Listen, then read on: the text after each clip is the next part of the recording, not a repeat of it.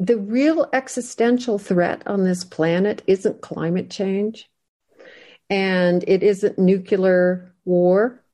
It's the illusion of separation from each other and separation from nature. And so because we are, to have quote unquote self-awareness, we can witness our own demise, or the only way you can predict the future is to design it yourself, is to design that and to design it collectively. That's how you predict the future.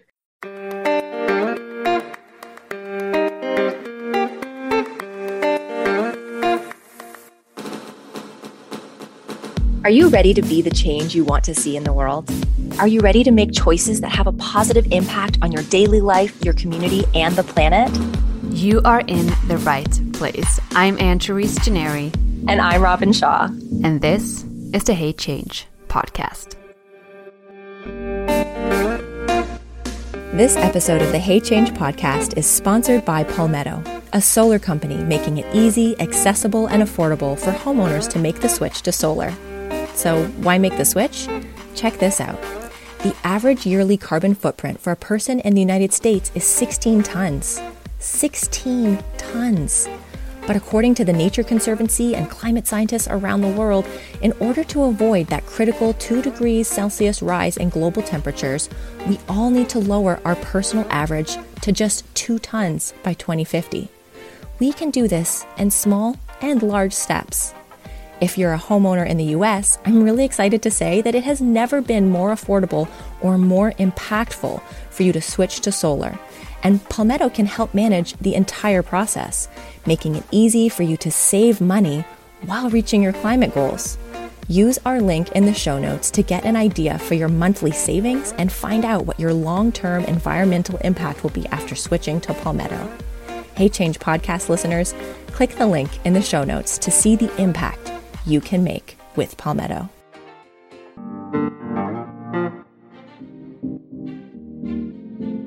Hey, Robin. Hey, Anne-Therese. How's it going? Really well. Justin and I are looking at possibly moving to Costa Rica. So we have a lot of exciting plans coming up for us. And we're really taking this time away from what life used to look like. Given that we're still in a global pandemic, we're using this as an opportunity to reevaluate what's important to us and putting a lot of thought and intention into creating a life of our dreams. So I'm very excited. You have all the rights to be excited. I'm so excited for you. And I happen to know that you guys are looking between 2 different lots right now. Yes. And one is the bigger lot that has obviously more space and is bigger, but doesn't have a view. And there's this tiny, not tiny, but slightly smaller lot that has a view. And we're talking about how sometimes the smaller thing can give more value. And I think that really speaks to everything, in this sustainability movement, where it's not just about the bigger is the best. It's what do I actually want? And having a view makes me feel more expansive. And so sometimes the smaller option is actually the better one. Yeah, definitely. And the other thing I keep coming back to too, because I was totally that kid that would try and get the best of the thing. If they were giving out, little gifts at a kid's birthday, I'd be like, I want the best one, and that sort of selfish side of myself, whatever that would be. I'm putting that aside and saying, any lot that we get in Costa Rica is a freaking lot of land in Costa Rica, and all of it is going to be beautiful. There is no wrong choice here. So it is very exciting to weigh that, more space around a home, but not much of a view, but view of trees. Trees are beautiful to look at. Or higher up, expansive views of a mountain, smaller lot size, but expansive views. And I love what you had said about sometimes the thing that seems smaller or less actually gives you more in other ways that are even more nourishing. So it's very exciting.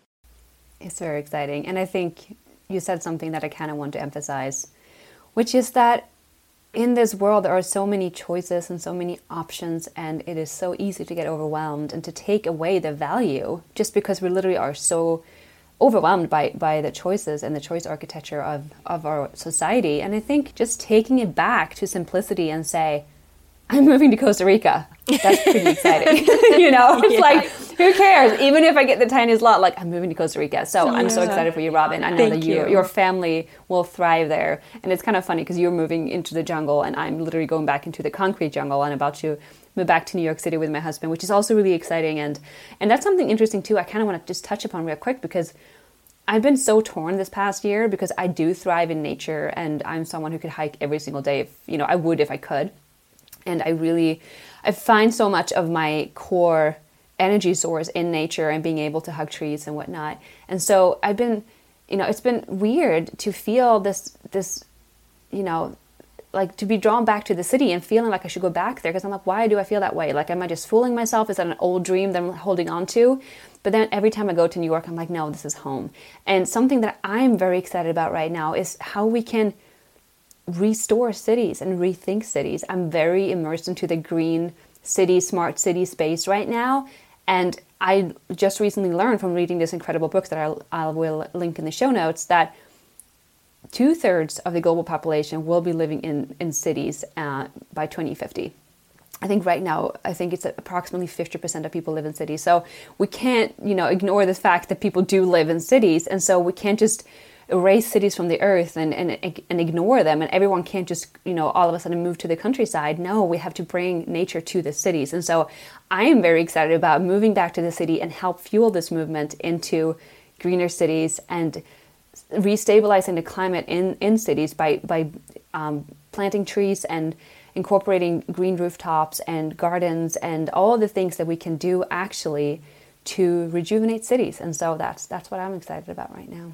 Yeah, I remember you saying as well that living in a city, you actually tend to have a smaller carbon footprint than you do living in the country because of a smaller home size, smaller, lower heating bills, different things, taking, public transit more often. And as a side note, Anne-Therese, I have been envisioning you being part of the leading edge of the green movement in cities. Like I can so see you turning your co-op into, starting to have a, rooftop garden and, speaking to the people in your building and in your neighborhood about creating more green spaces. And I think it's really important that people know that wherever you are, there is opportunity to do something that benefits both the people, the animals, and the planet. Wherever you are, there's opportunity. And in cities, that is such an exciting space to really lean into what we need in this transition into a more climate just future. Yeah, really and truly. And Robin, thank you for holding that vision for me. I take it and I appreciate it. And that leads us into our conversation today with this incredible woman, Sally Rane. She is the president and co-founder of Global Choices, which is a women-led organization on a mission to drive action on the ice crisis and climate change. And she's so passionate and knowledgeable on what's going on in the Arctic and in Antarctica and the issues we're facing globally from our ices melting. Robin, what did you take away from this conversation? One of the things that stood out for me, which happens in pretty much every conversation, is that the people that we speak to here on Hey Change are so knowledgeable and, they have so much information about what's going on in the world that is challenging, and yet they're full of optimism and hope. And for Sally, she was so uplifting to speak to. She tells a story at the beginning of our interview, which I know our listeners are going to love, about how she used to nap in a tree and how she could connect with nature in such a deep way that she just has been driven to be an advocate to take care of our environment and take care of trees, take care of nature in a way that she really is leading change in our world. And it was really helpful for me to learn about the importance of polar ice. It's easy to think about polar ice as important for penguins and polar bears and things that I don't really have much of experience with. But the polar ice caps are so important to the health of our planet. And in this conversation, we get to learn all about why they're important and what we can do to help protect polar ice. Yeah, I love how she says we are all ice-depending species. And I'm going to be honest, when I wake up in Massachusetts, I don't think of myself as an ice-depending species. I know that I am, right? But she's able to make that connection between what's going on in other parts of the world, how do we contribute to that, and what can we do to make change happen. So incredible episode. She's such an empowering woman, and she truly believes in female leadership and women stepping up, not in a way where we take over the world, but just like taking up more space and leading with compassion and love and seeing things differently, which I think is so incredibly important in this movement. So yes, you are going to learn so much about the climate crisis and about what's going on with the ice sheets melting and why that's really, really scary actually, but also what we can all do to make a difference. So yeah, I think it's time to just hand it over to our guest. Yeah, let's jump in. I know you guys are going to love this conversation with Sally Renning.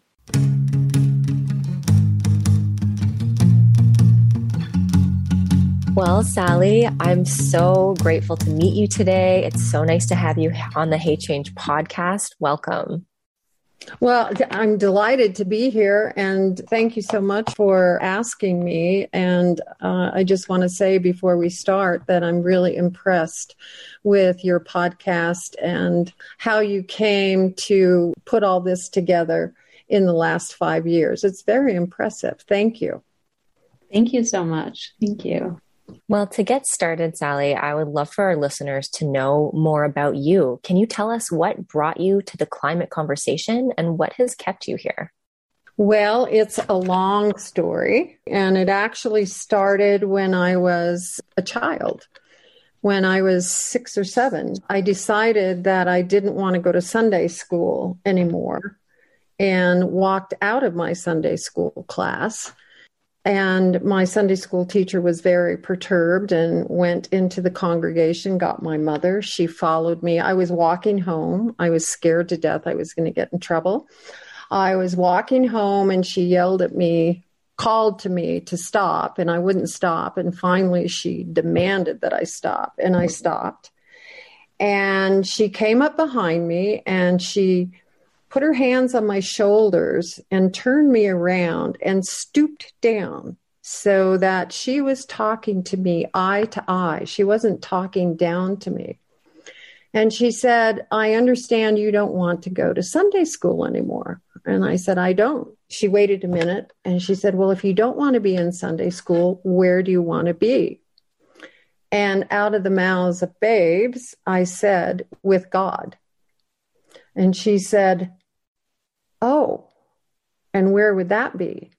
And I immediately pointed across the street to a huge field that had a stream that was tangling through the long grass, and it had little beaches where there were bugs and worms and all kinds of insects and critters, and there were birds overhead, and there were these huge trees, huge old trees. And I loved it there. And there was this one tree, I happened to know intuitively that it was a female. And she had a cavity at the base of her, just big enough for me to crawl in and take my naps. So I napped in this fabulous tree for probably 3 or 4 years. And I was there after school. I was there on the weekends. And I learned a lot from that tree about nature, about myself, about there is really no separation between us and nature. We are nature.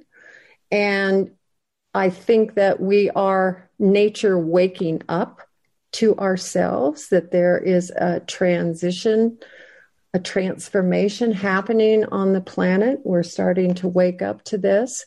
And one day, I came out of my nap and there was this voice that said, put your ear to my skin and you can hear me grow. And I'm just, I'm 7 years old and I'm going, okay. So I did. I put my ear, I was inside of her and I put my ear next to her. And I don't know if I heard her grow or not. I was only 7, but I think I did.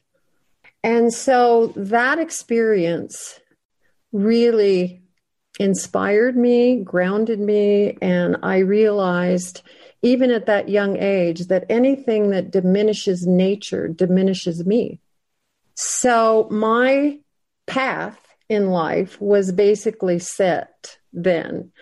And I married a cattle rancher when I was very young and lived on a working cattle ranch and learned a lot about nature, in that experience. And it just became so obvious to me that, my undergraduate degrees were in fine arts. I made my living for a while as an artist, and also a teaching major in geology because I wanted to know about the living library of the planet, and also worked the left and right brain.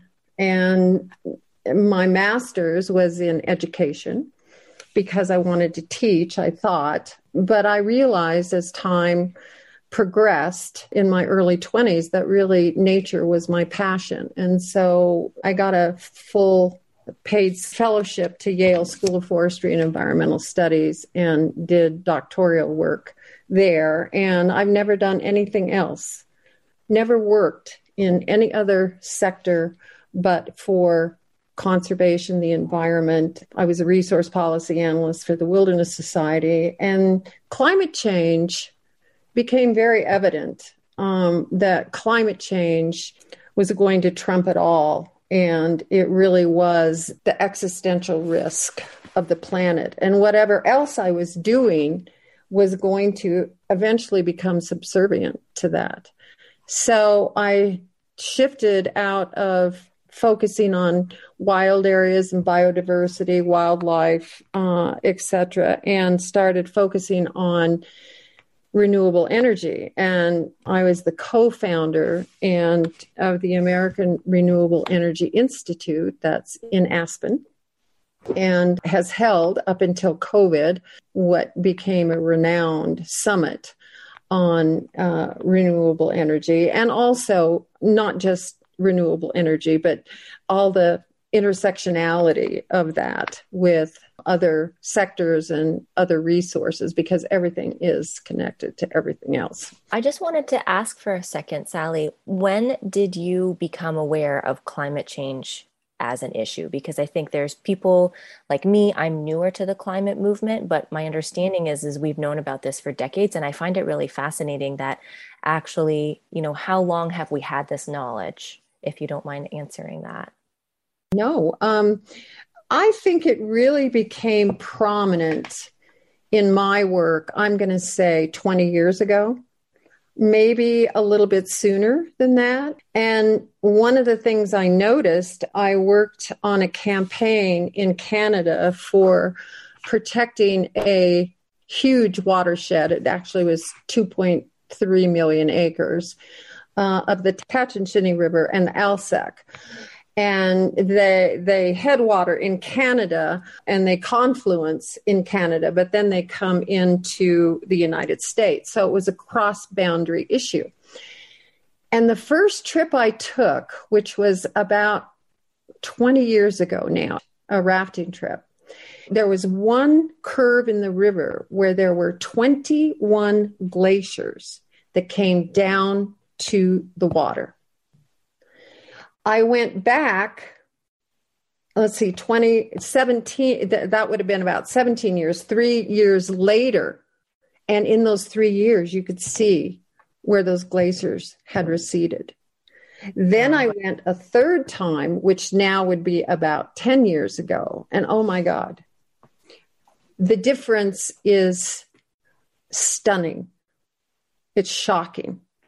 Wow. And so I would say, that second trip really, really brought it home. And I realized, I was very involved in protecting wild areas, not just in the US and Canada, but I've worked in South America, I've worked in Africa, Papua New Guinea, etc.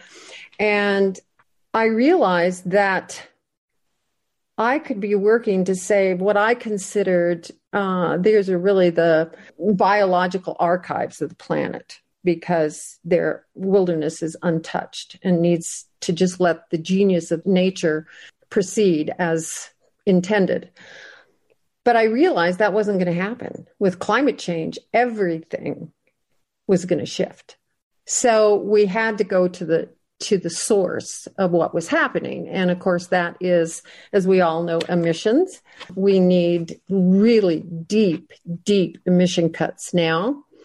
And we need to decarbonize, obviously, the economies. And we have to really put a lot of R&D money into renewable energy. But we have to get moving on hydrogen, because solar and wind are not going to do it.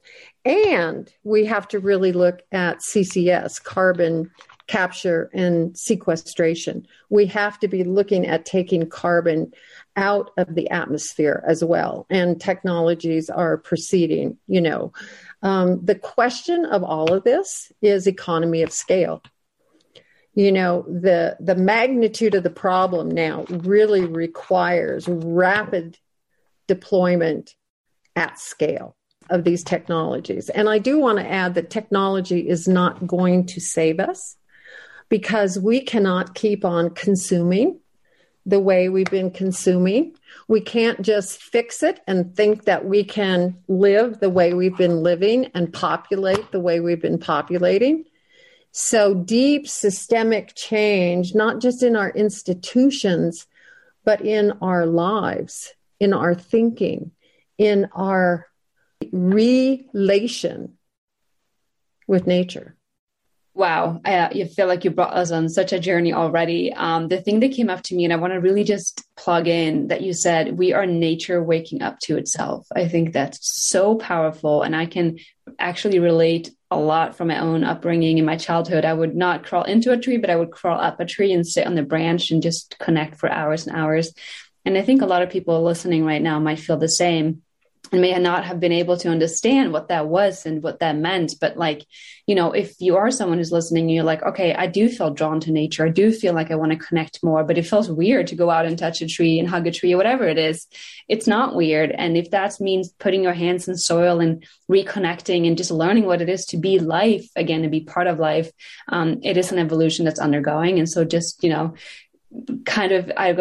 give yourself to that and just allow yourself to be part of that transition. And something you brought up too, which I think it's something I wanted to actually ask you about, is how important it is that we don't just look to technology and advancement in figuring this out. And this is a conversation I get caught in quite a bit in terms of, can we aim for a carbon neutral world?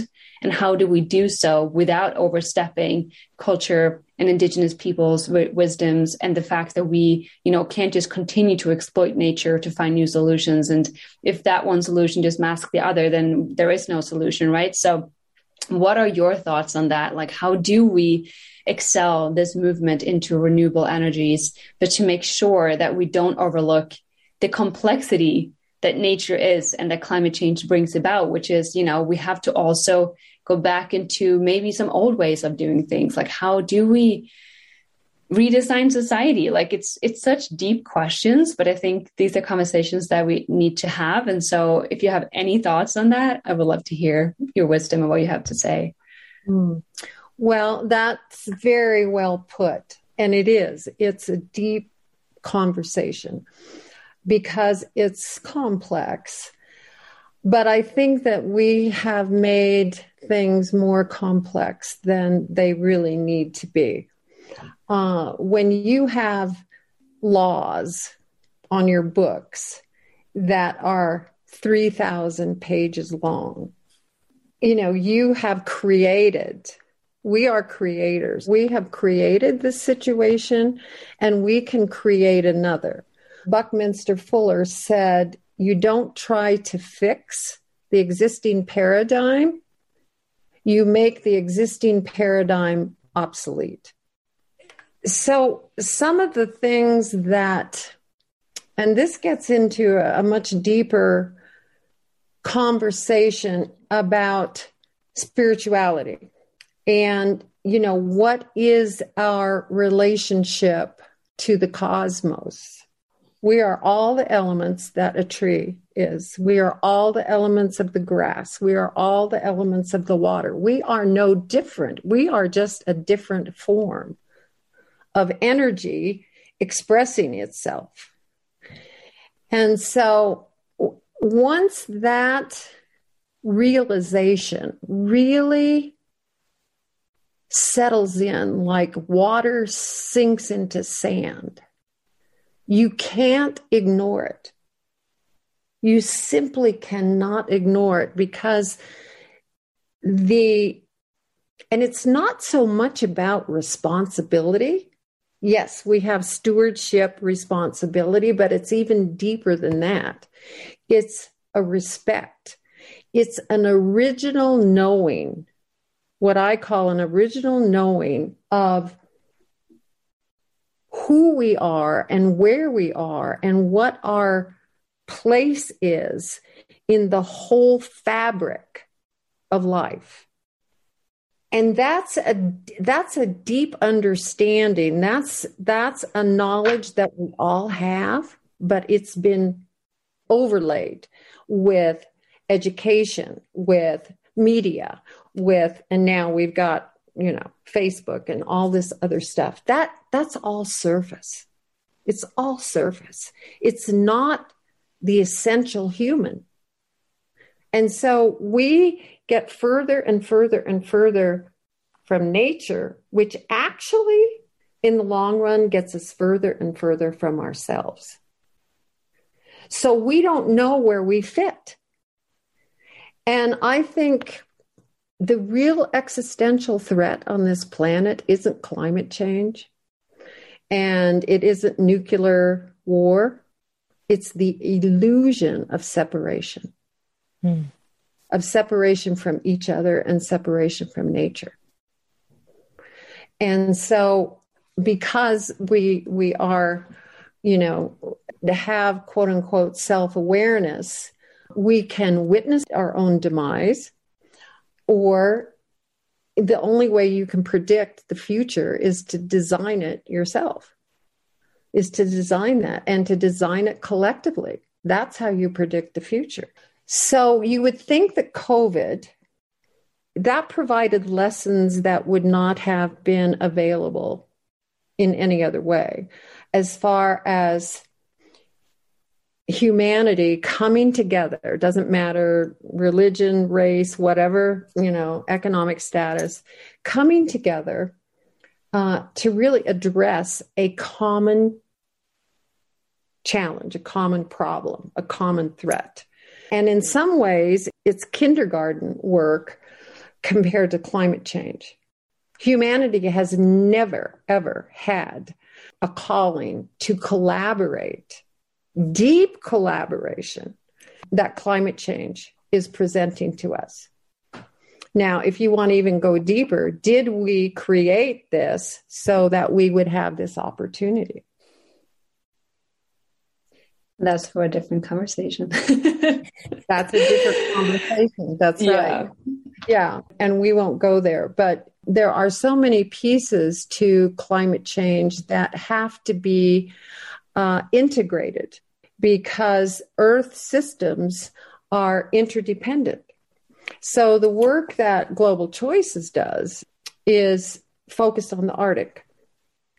And the reason we're focused on the Arctic is the centerpiece of the planetary cooling system is the Arctic sea ice. And it is melting at unprecedented rates. And NASA put up satellites in 1979 and has been tracking this. It's so important because the sea ice reflects the sun's heat and radiation. And when the ice melts, all of that is absorbed by dark ocean water. And it's called the albedo effect. Right now, the estimate of scientists I have seen, they say 50% or more. I saw one that said we've lost 54% already of the albedo effect in just 4 decades. And it's rapidly advancing. Have we hit a tipping point? That's a major question. And some say no, some say yes. The new IPCC report, the International Panel on Climate Change, which is I don't know how many scientists, but hundreds of scientists collaborate on that report, said that sea ice has somewhat of a linear trajectory in that it is highly sensitive to CO2, both too much and when it diminishes. A lot of scientists disagree with that. I'm sort of in the middle ground, but I'm also an optimist, and I have a lot of hope that humanity can rise to this. But the sea ice loss, what is so shocking about it is its far-reaching global climate stability impacts. So the jet stream is now wobbly, and it has these deep troughs, whereas before it was very stable. So it can't contain the polar vortex. So that's why Texas, froze. The heat dome, we've always had heat domes, but the severity of that is linked to the loss of sea ice. That was one of the most extreme climate events we've had in the United States, in the Pacific Northwest. Literally, the tidal pools basically boiled. And they estimate 1 billion life forms, from urchins to worms to invertebrates, were made into stew. That to me is it's heartbreaking. It's just heartbreaking that we have allowed ourselves to get to this point when going back to your first question, when this was first made public was in either 52 or 54, that this was coming. And a few scientists followed it. And then more and more and more, at least for 25 years, we have known. The Paris Accord took 21 years. Talk. And so what's complicated in all of this is humans. What's complicated is not stepping up to the common good. It's so interesting because I think one thing I just wanted to touch on is, on the one hand, there are these really deep philosophical, spiritual questions that, for myself and my friends, I know we're grappling with, and I would encourage our listeners to keep asking those questions about, what are the bigger picture questions that we're faced with at this time, this pause that COVID has provided for us to reevaluate. And, as you had said, this is sort of like a kindergarten level challenge that could be seen to prepare us for the, bigger university task of truly mitigating climate change and coming back into harmony with, ultimately, with ourselves, with fellow humans, with the planet, with the animals. At the same time, we have these very practical surface things that we have to deal with. And that's one of the things that I think makes being human both so juicy, challenging, beautiful, poignant, complicated, is that we have to grapple with these deep philosophical questions. And I think it's very healthy and good to do that. And at the same time, operate on this surface level of, how do we interact with social media? How are we sharing information? What are the conversations we have? What is the government doing right now? How do we get involved with, civic activity? How do we put more pressure on? Because in many ways, it feels like a both and, that there's both the spiritual side of the challenge, but there's also a very physical, practical surface side to this challenge that needs to be addressed. And one of the things that keeps coming up for me is, it really comes down to corporate greed. So much of the blocking of progress, it would appear from my humble position in this, is it really has to do with corporate interests. It has to do with money. It has to do with who is holding power. And to just go there, it's, patriarchal white supremacy had a real negative sway on our planet and has held power for a long time. Mm-hmm. And we're in this awakening of all of these interplays of who holds the power, how that influences the health and well-being of everybody now around the world. So I find it hopeful, that you have hope as well, and that to know sort of like key things that we need to focus on when it comes to the work that we do and where are we putting our attention, because there's so much. So I'm interested to talk more about global choices and how, really focusing on the melting ice that our planet has, why that's so important. Mm-hmm. Okay, but I do want to address something that you said. You were talking about the spiritual piece of this and the real practical. They are not mutually exclusive. In fact, the spiritual piece can actually be the bedrock for getting the practical done. Because, and it doesn't necessarily need to be spiritual, but having the right values in place, being able to walk in principles that support life, do not diminish life. We've had an economic system that has been operating as if the environment was subservient to the economy. It's the other way around. The economy is subservient to the environment. So there's a lot of systemic changes that need to flip, because they're just, the one I expressed is like 180 degrees off, if you will, off target. So the reason that the Arctic sea ice is so important is because it actually is the global SOS of our time, because it affects so much.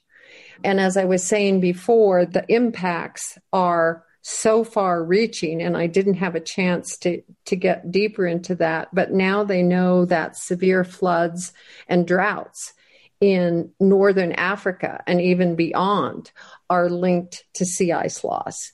The ocean currents are now affected by sea ice loss, both because fresh water is coming in, but also because there is a warming of the northern oceans, and all those currents are connected.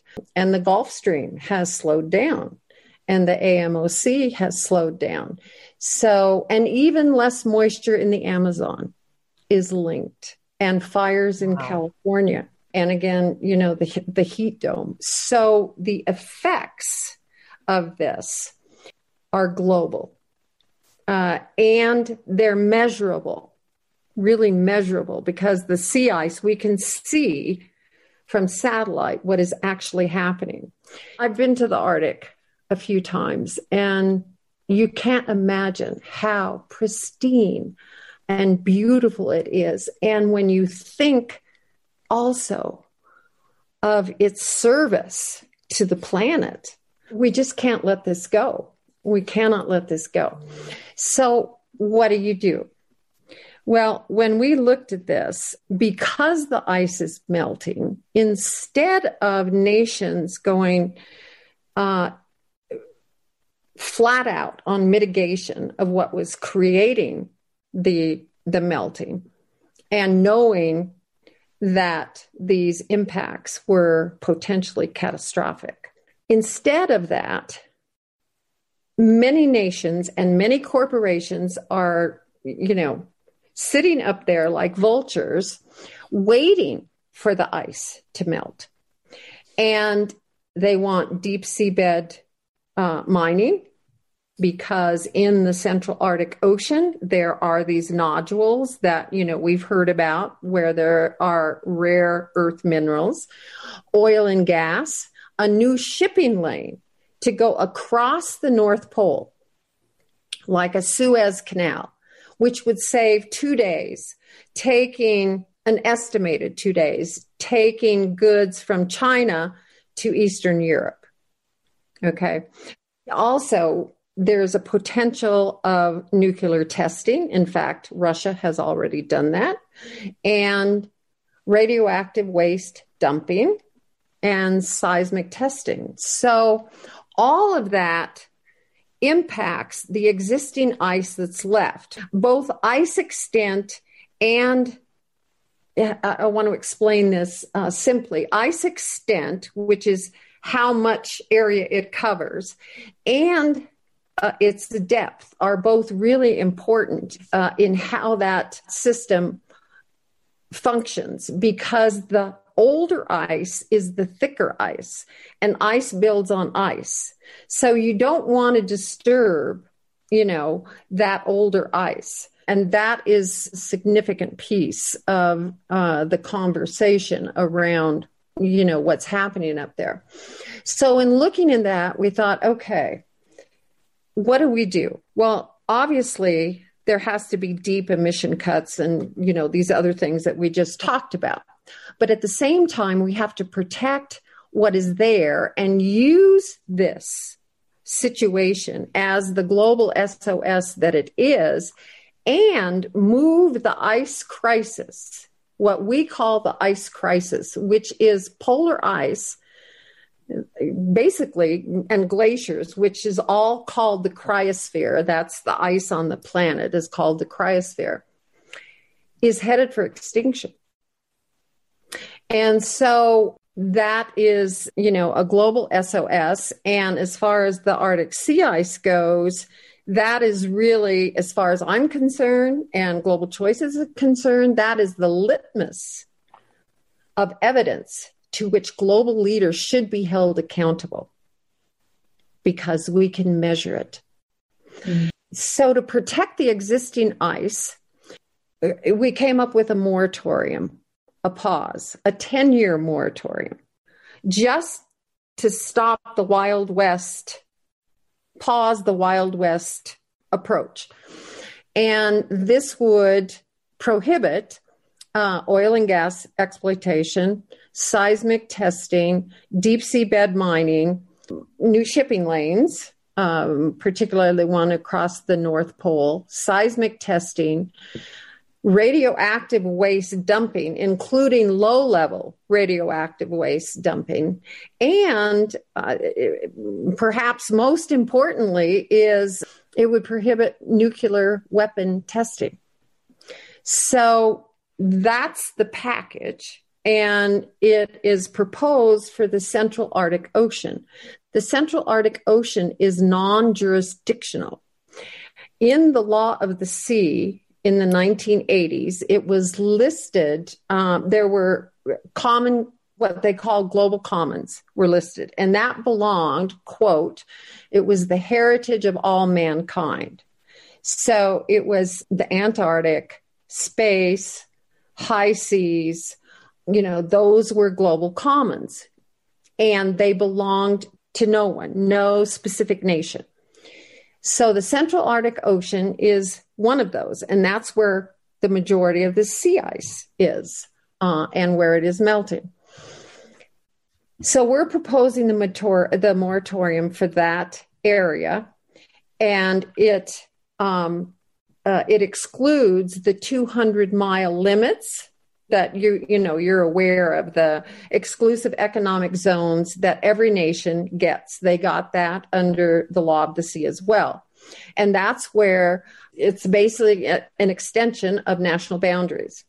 So they can do pretty much whatever, they want, oil and gas, shipping, whatever. In the Law of the Sea, there is an opportunity for nations to submit extensions for their EEZs. They're called the economic exclusive zones are called EEZs. And they can submit to a commission on continental shelves at the UN for extension of that. Interestingly enough, because these resources that have never been accessible are going to be accessible as the ice melts, Russia has submitted, they started in 2001, they've submitted for extensions 3 times. The last one was this last March, and they want 70% of the Central Arctic Ocean. They overlap with the extensions filed by Greenland, and also, I think, a bit of Canada. The United States never ratified the law of the sea, which is very interesting. So we don't actually have the legal authority for an extension of our EEZ. We do follow the law of the sea to the letter, but and we have filed for an extension. But that's pretty much going to be a moot point unless Congress ratifies that the treaty.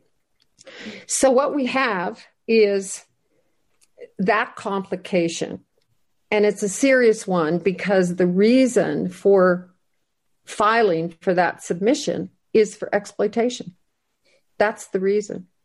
China right now, as we're speaking, has a research ship right now going across the North Pole to do mapping and research on the floor of, to see what's on the floor of the Central Arctic Ocean. And they're also speccing out, what a sea route across the North Pole would look like as well. The United States has always held and continues under the Biden administration that the Arctic region has always been a place of cooperation and peace. And even though Russia says that, they are building up military presence in the Arctic to an extent that is actually pretty alarming. And NATO has obviously raised objections, and it doesn't really make much difference. They have a weapon now that they say they can launch from the Arctic that could wipe out the eastern seaboard of the United States. And yet they say, their foreign minister says, but we also hold that the Arctic region should be peaceful and an area of cooperation. They have a $157 million project going on for oil and gas in their EEZ and on land in the Russian Arctic. Their economy is very dependent on fossil fuels, very dependent. So that's a real challenge for them.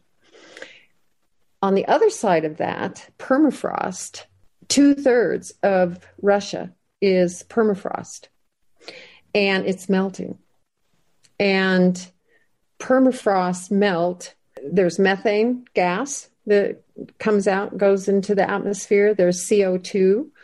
They're also finding that it's when it melts, there's kind of this toxic soup or heavy stew, if you will, because many of the aerosols that we have put into the air in the past, 70, 80 years, actually, because of prevailing winds, migrate to the north, as do nanoplastics.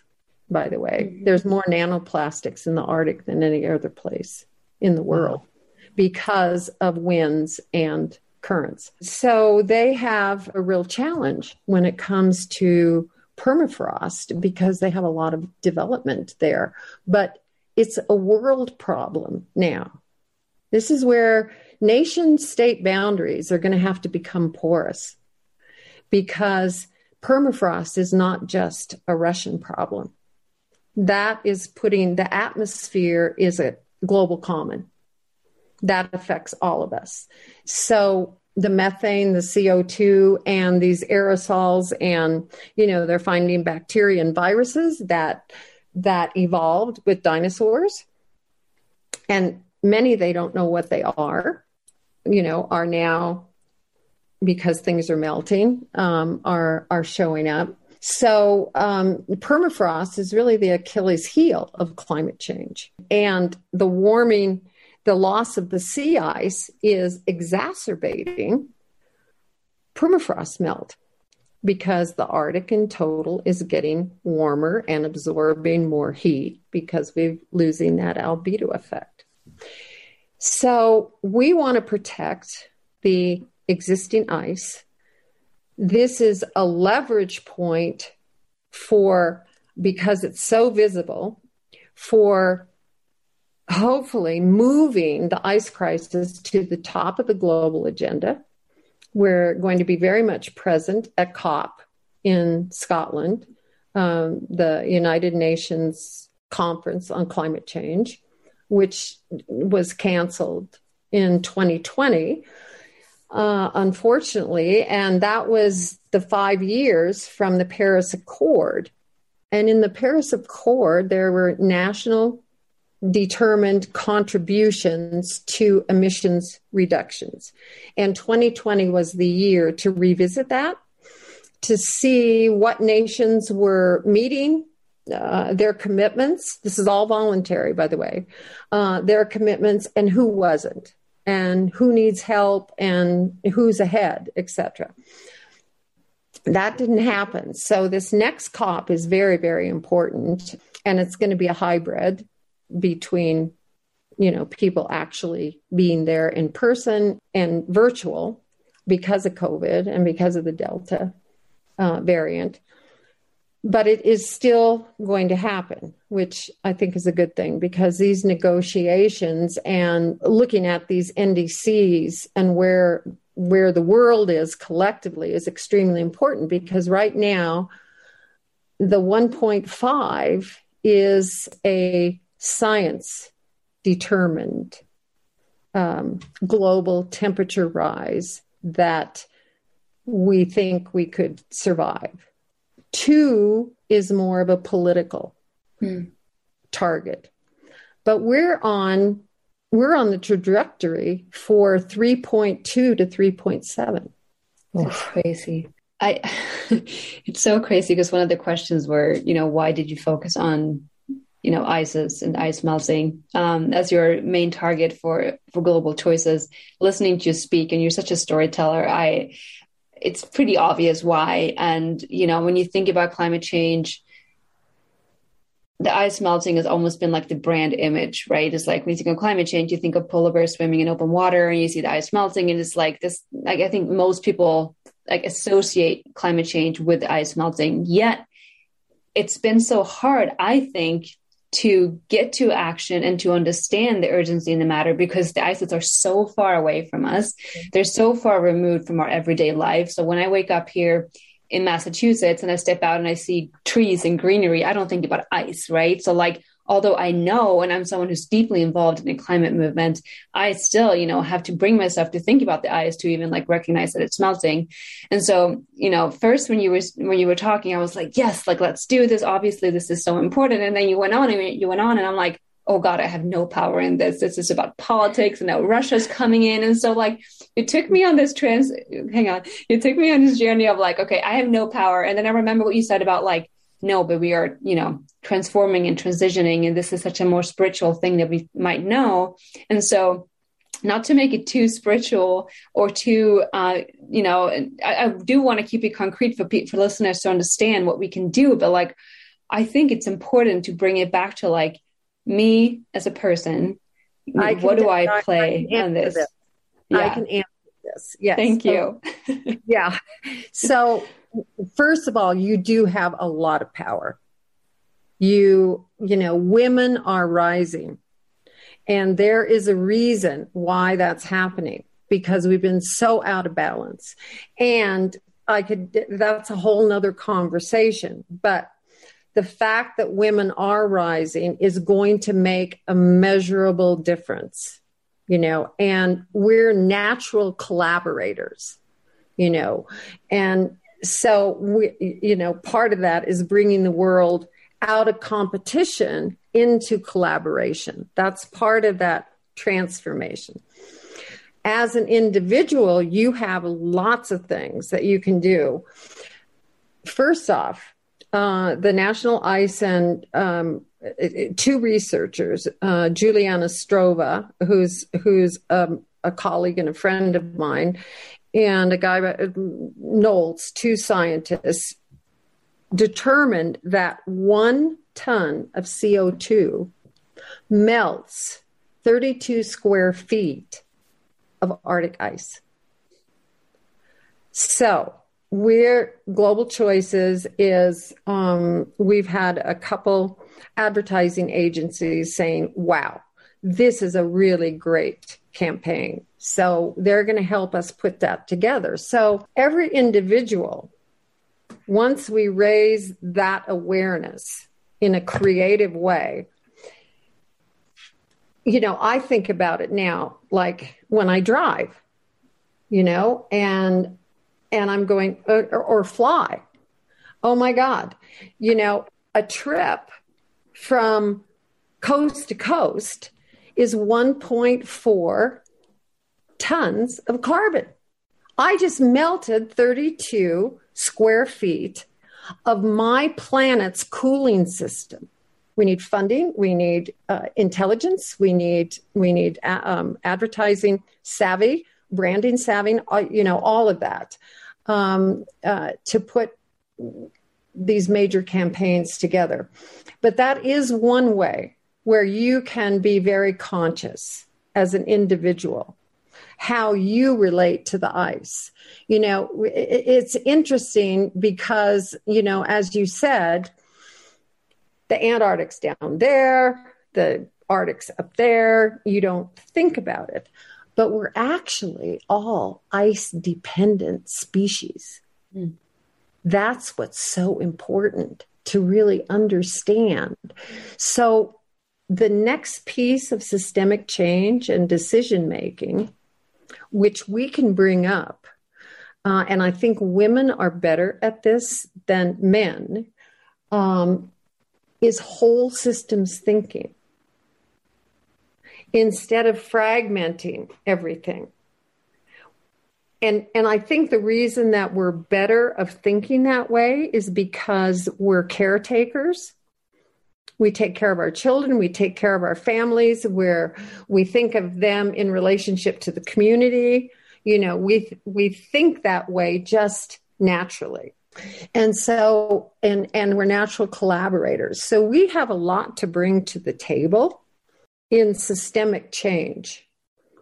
We also, I want to take the narrative back. Pro-life. I'm pro-life for this planet. Mm. And we let that moniker be taken away and never countered that, which was, as far as I'm concerned, was a major strategic failing on the part of those that, that support having control of your own body. Mm. So I want to take that narrative back, and women are the ones to do that. We can do that and not get stuck in the abortion conversation. It's not about that at all. And we can also start using different language. We talk about, right now we're moving in a world that uses, depletes, diminishes, destroys, degrades. We have to go 180 degrees. It's reclaim, restore, refresh, reuse, recycle, all of that.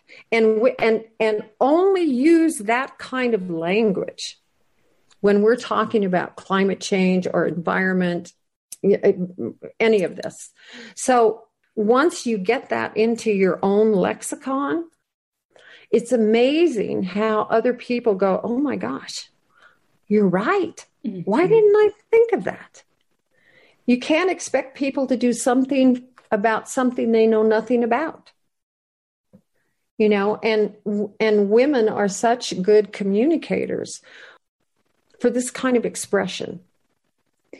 Yeah, and something too that I that kind of was, an ongoing theme in this conversation that we really spoke on in the beginning, which has a lot to do with COVID. And it's funny, you mentioned that, because I remember when COVID first happened, I was like, okay, for months, if not years, I've been asking myself, what needs to happen for us to, get to the change? Like, I know that everything needs to change. I know that. But, as soon as I look around myself, I just cannot see that change happening anytime soon.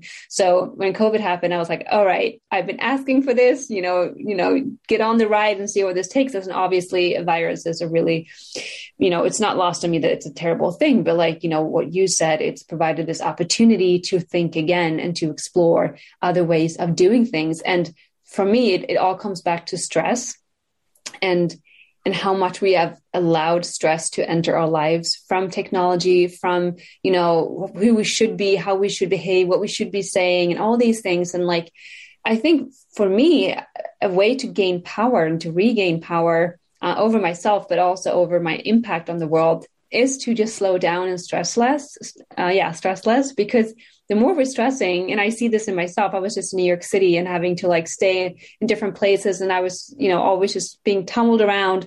And it's so hard to make those conscious choices when you are in that position. So the more grounded we can be, and the more we can just allow ourselves to just sit down and let things come to us, we will make better choices, and we will have different kinds of conversations, and we will start to see how we can do things differently. And that is the new world emerging. And I think we have to remember that this will come from inside us. It is about what would you say in the beginning? It's nature awakening to itself. Like, we are already part of this. So it's just about remembering and letting those voices come forth, and to say, okay, I'm actually happier without all the stuff. I'm actually happier without all the stress.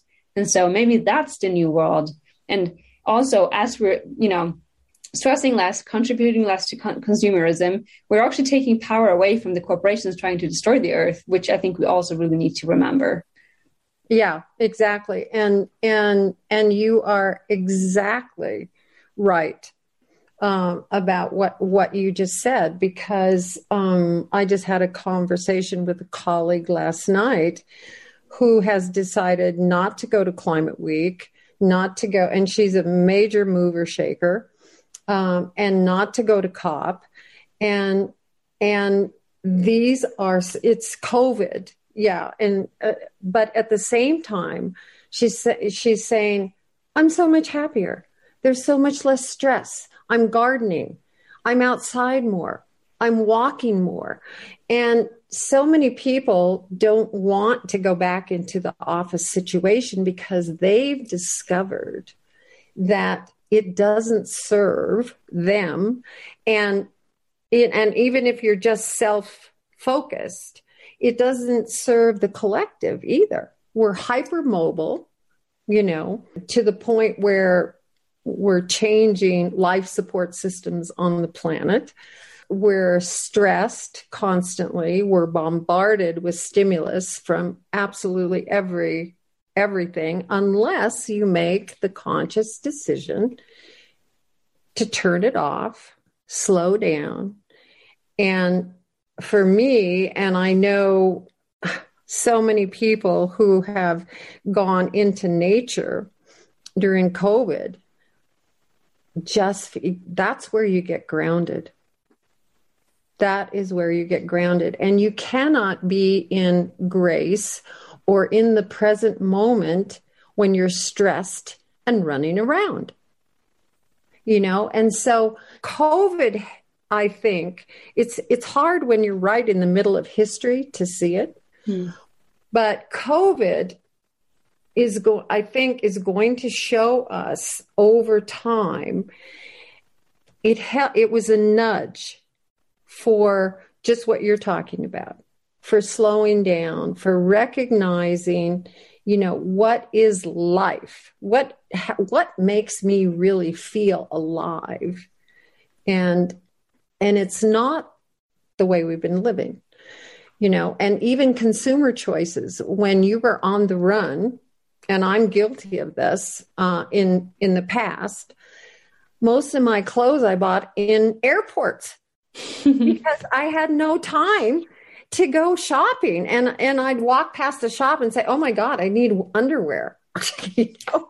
And I mean, it doesn't work. It just doesn't work, you know? And so I think that overall, COVID was a nudge for this transformation that needs to happen. And it is happening. And it has its own time. It has its own time. The way to accelerate that is through social media, through, you know, bringing forth these different issues and where your power lies in affecting those issues, just like the ice. You know, the other thing that's going to come up with the moratorium is the United States going to support this. Will the Arctic Council, which are there's 8 Arctic states, but there's 5 that actually have coastline, you know, will they support a pause? You know, who are the member states who will be real champions of global commons? Well, we know France will, and we're talking to, you know, soon to the French ambassador to the UN. I talked to him a couple years ago, and he said, when you're ready, absolutely. You know, so that's why I'm hopeful, because people are waking up. When we talk about Earth systems, you know, they know no boundaries, like artificial boundaries that humans have created, just like COVID. There's an interesting study that was completed on the continents, and they identified, I think it was 842 or 846, I can't remember, ecozones. And when you overlay nation states to those ecozones, nothing matches. And this is one of our conundrums, which is why indigenous wisdom is so critical. Is one of our conundrums is we did not recognize that our boundaries should be the same as nature's ecosystems. We just chopped, you know, here and there, and it was all political and it was tribal and it was whatever it was. But now we're seeing that, you know, if you have a river system that goes through 3 different countries or 10 different states, and everybody's making their own decisions, it doesn't work. It doesn't work. And that's where whole systems thinking comes in. And I think women, as I said, are better at that because we bear children. And even if we don't, we think of that as a whole system. We are a whole system with that child, and we're a whole system with our family. And so we're better able, I think, to articulate that. And I have come to the definite conclusion that that kind of thinking now has to go into our decision making. So as a powerful person on your own, it's acting locally with a global objective. So it's like your 1 ton of carbon, think about it globally. The global objective is to stop the ice from melting. I can do that. I can melt it or not. Mm-hmm. That's so powerful. And I think one of the things I like to come back to as a mom is that, you know, for anyone who's listening with a family, that as you participate in these conversations, as you learn, as you grow, as you make these choices, you're modeling those choices for your kids, and to include them in this journey, because it's so valuable for kids to see us making the choices that are in line with our values, keeping the global perspective in mind as we make those local choices. And I love that idea of women's knowledge being so important, and that, you know, for any woman who's listening, you know, whoever you are, wherever you are, trans, cis, whoever you are, that you have power and that we need you, and that there are more of us who are ready to collaborate with you. And so not to shy away from that power or to, dim it for any reason, to step into that, and just how powerful that is. And that if you know women in your life who need to be raised up, to keep doing that as well, because we are absolutely all in this together. And it's a very exciting time to be alive, to say the least. It is a very exciting time to be alive. And I feel blessed to be here, at this time and be able to step up. Mm-hmm. There are women in other countries that can't step up the way we can. And so we have an incredible opportunity to make a measurable difference. And that's the key, a measurable difference. Yeah, so I'm very supportive of women, and Global Choices has, we have an international ICE activist network called the Arctic Angels. And we have now 33 Arctic Angels in 25 countries. And they are remarkable young women like yourselves, absolutely remarkable. And they're doing specific things for the environment in their own country, or for sustainability, or for women and girls.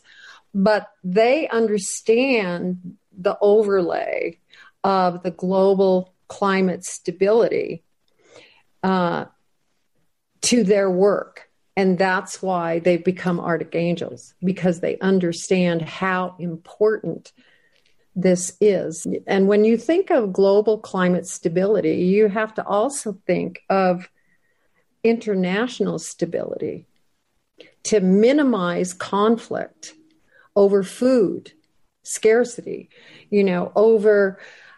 there's an estimated 680 million coastal residents who will be affected by sea level rise.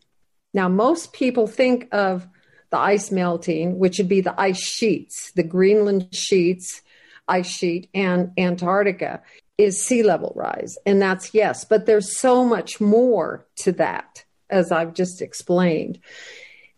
So they become climate refugees. And that creates so much conflict and so much suffering for so many people. And one estimate I read that indirectly or directly, 2 billion people will be affected by loss of the sea ice and sea level rise. So it is something that, we can have an influence on. Everybody should get involved with whatever's happening locally. You can get involved on Facebook and social media, Instagram. The Arctic Angels have an Instagram handle, and we are posting all the time, and not just about the Arctic, but on a variety of subjects that the Angels are engaged in their own countries as well.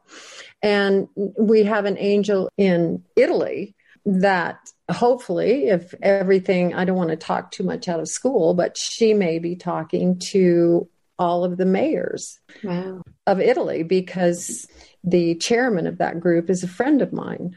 So, we're working to get the Angels more visibility at national levels. And we also have the Arctic Advocates. The Arctic Advocates are like the troops, and the Angels are the leaders at this point. And so anybody can go to our website, www.globalchoices.org, and apply to be an angel, an Arctic Angel, which is really a lot of fun, and you learn a great deal. We have sessions once a month. We often bring in people like Dr. Sylvia Earle, who is one of the premier women on the planet for ocean conservation. She's the mother of ocean conservation. We brought in Richard Dunn, who is Prince Charles Education Director for the Harmony Education Program. So people like that we can expose the angels to, and they learn a great deal. And we have people who are experts in leadership, all kinds of subjects. So it's not just, signing up to be an activist. We're really mentoring these young women. These are the future climate decision makers. They're going to be, world decision makers at some point in the not so distant future. If you're listening and you feel like, okay, after this one conversation, I am ready to get into it and I really want to start doing whatever I can to help, I obviously recommend checking out globalchoices.org. We will also link that in the show notes. And Sally, I feel like I want to cook dinner for you so we can sit down for hours on end and keep talking, because my life has shifted tremendously just from this 1 hour conversation. And I want to thank you for everything you're doing and have been doing for basically your whole life. Thank you for being so connected with nature. Robin and I are so honored to have you here. And like I said, I wish I could keep you on for more hours, but we have to wrap this up. And it's been pretty obvious throughout this talk that you are an optimist deep inside, but I'd still want to end with this question because I call myself the climate optimist. And so, are you a climate optimist? Do you believe in an optimistic future? And if so, why? I believe in an optimistic future because I ultimately believe in the goodness of humanity. And I have to say that these pockets of people who are arising now and who are really getting involved and speaking up and speaking out, and there's a readiness now for change because people know it's not working. And now because of COVID, so many people know that they weren't happy in the way life was proceeding prior. And we're very creative. We're co-creative, actually, with the universe. And the universe actually is abundant. It's not as scarce as we have been taught that it is. And, with those concepts as part of my principled center, which I hope I follow all the time. I don't know if I do, but I try to. I think that if we arise and women lead, that we can do this. I really do. But it has to be soon. It has to be soon. We've got about probably 10 years, maybe 15, but I don't even want to go there. We have 10 years where we can make global choices that really make a measurable difference for the future. And I work personally for the future of next generations of all species, not just humanity, all species. We would be in such poverty, emotionally and spiritually, without all the other species we share this planet with. I can't even imagine. So I work for next generation of all species. Thank you so much, Sally. Thank you. This has been an incredible conversation. And I know myself and Anne-Therese and our listeners are growing right now. If you were here and could listen, you could hear us grow. Thank you. Thank you.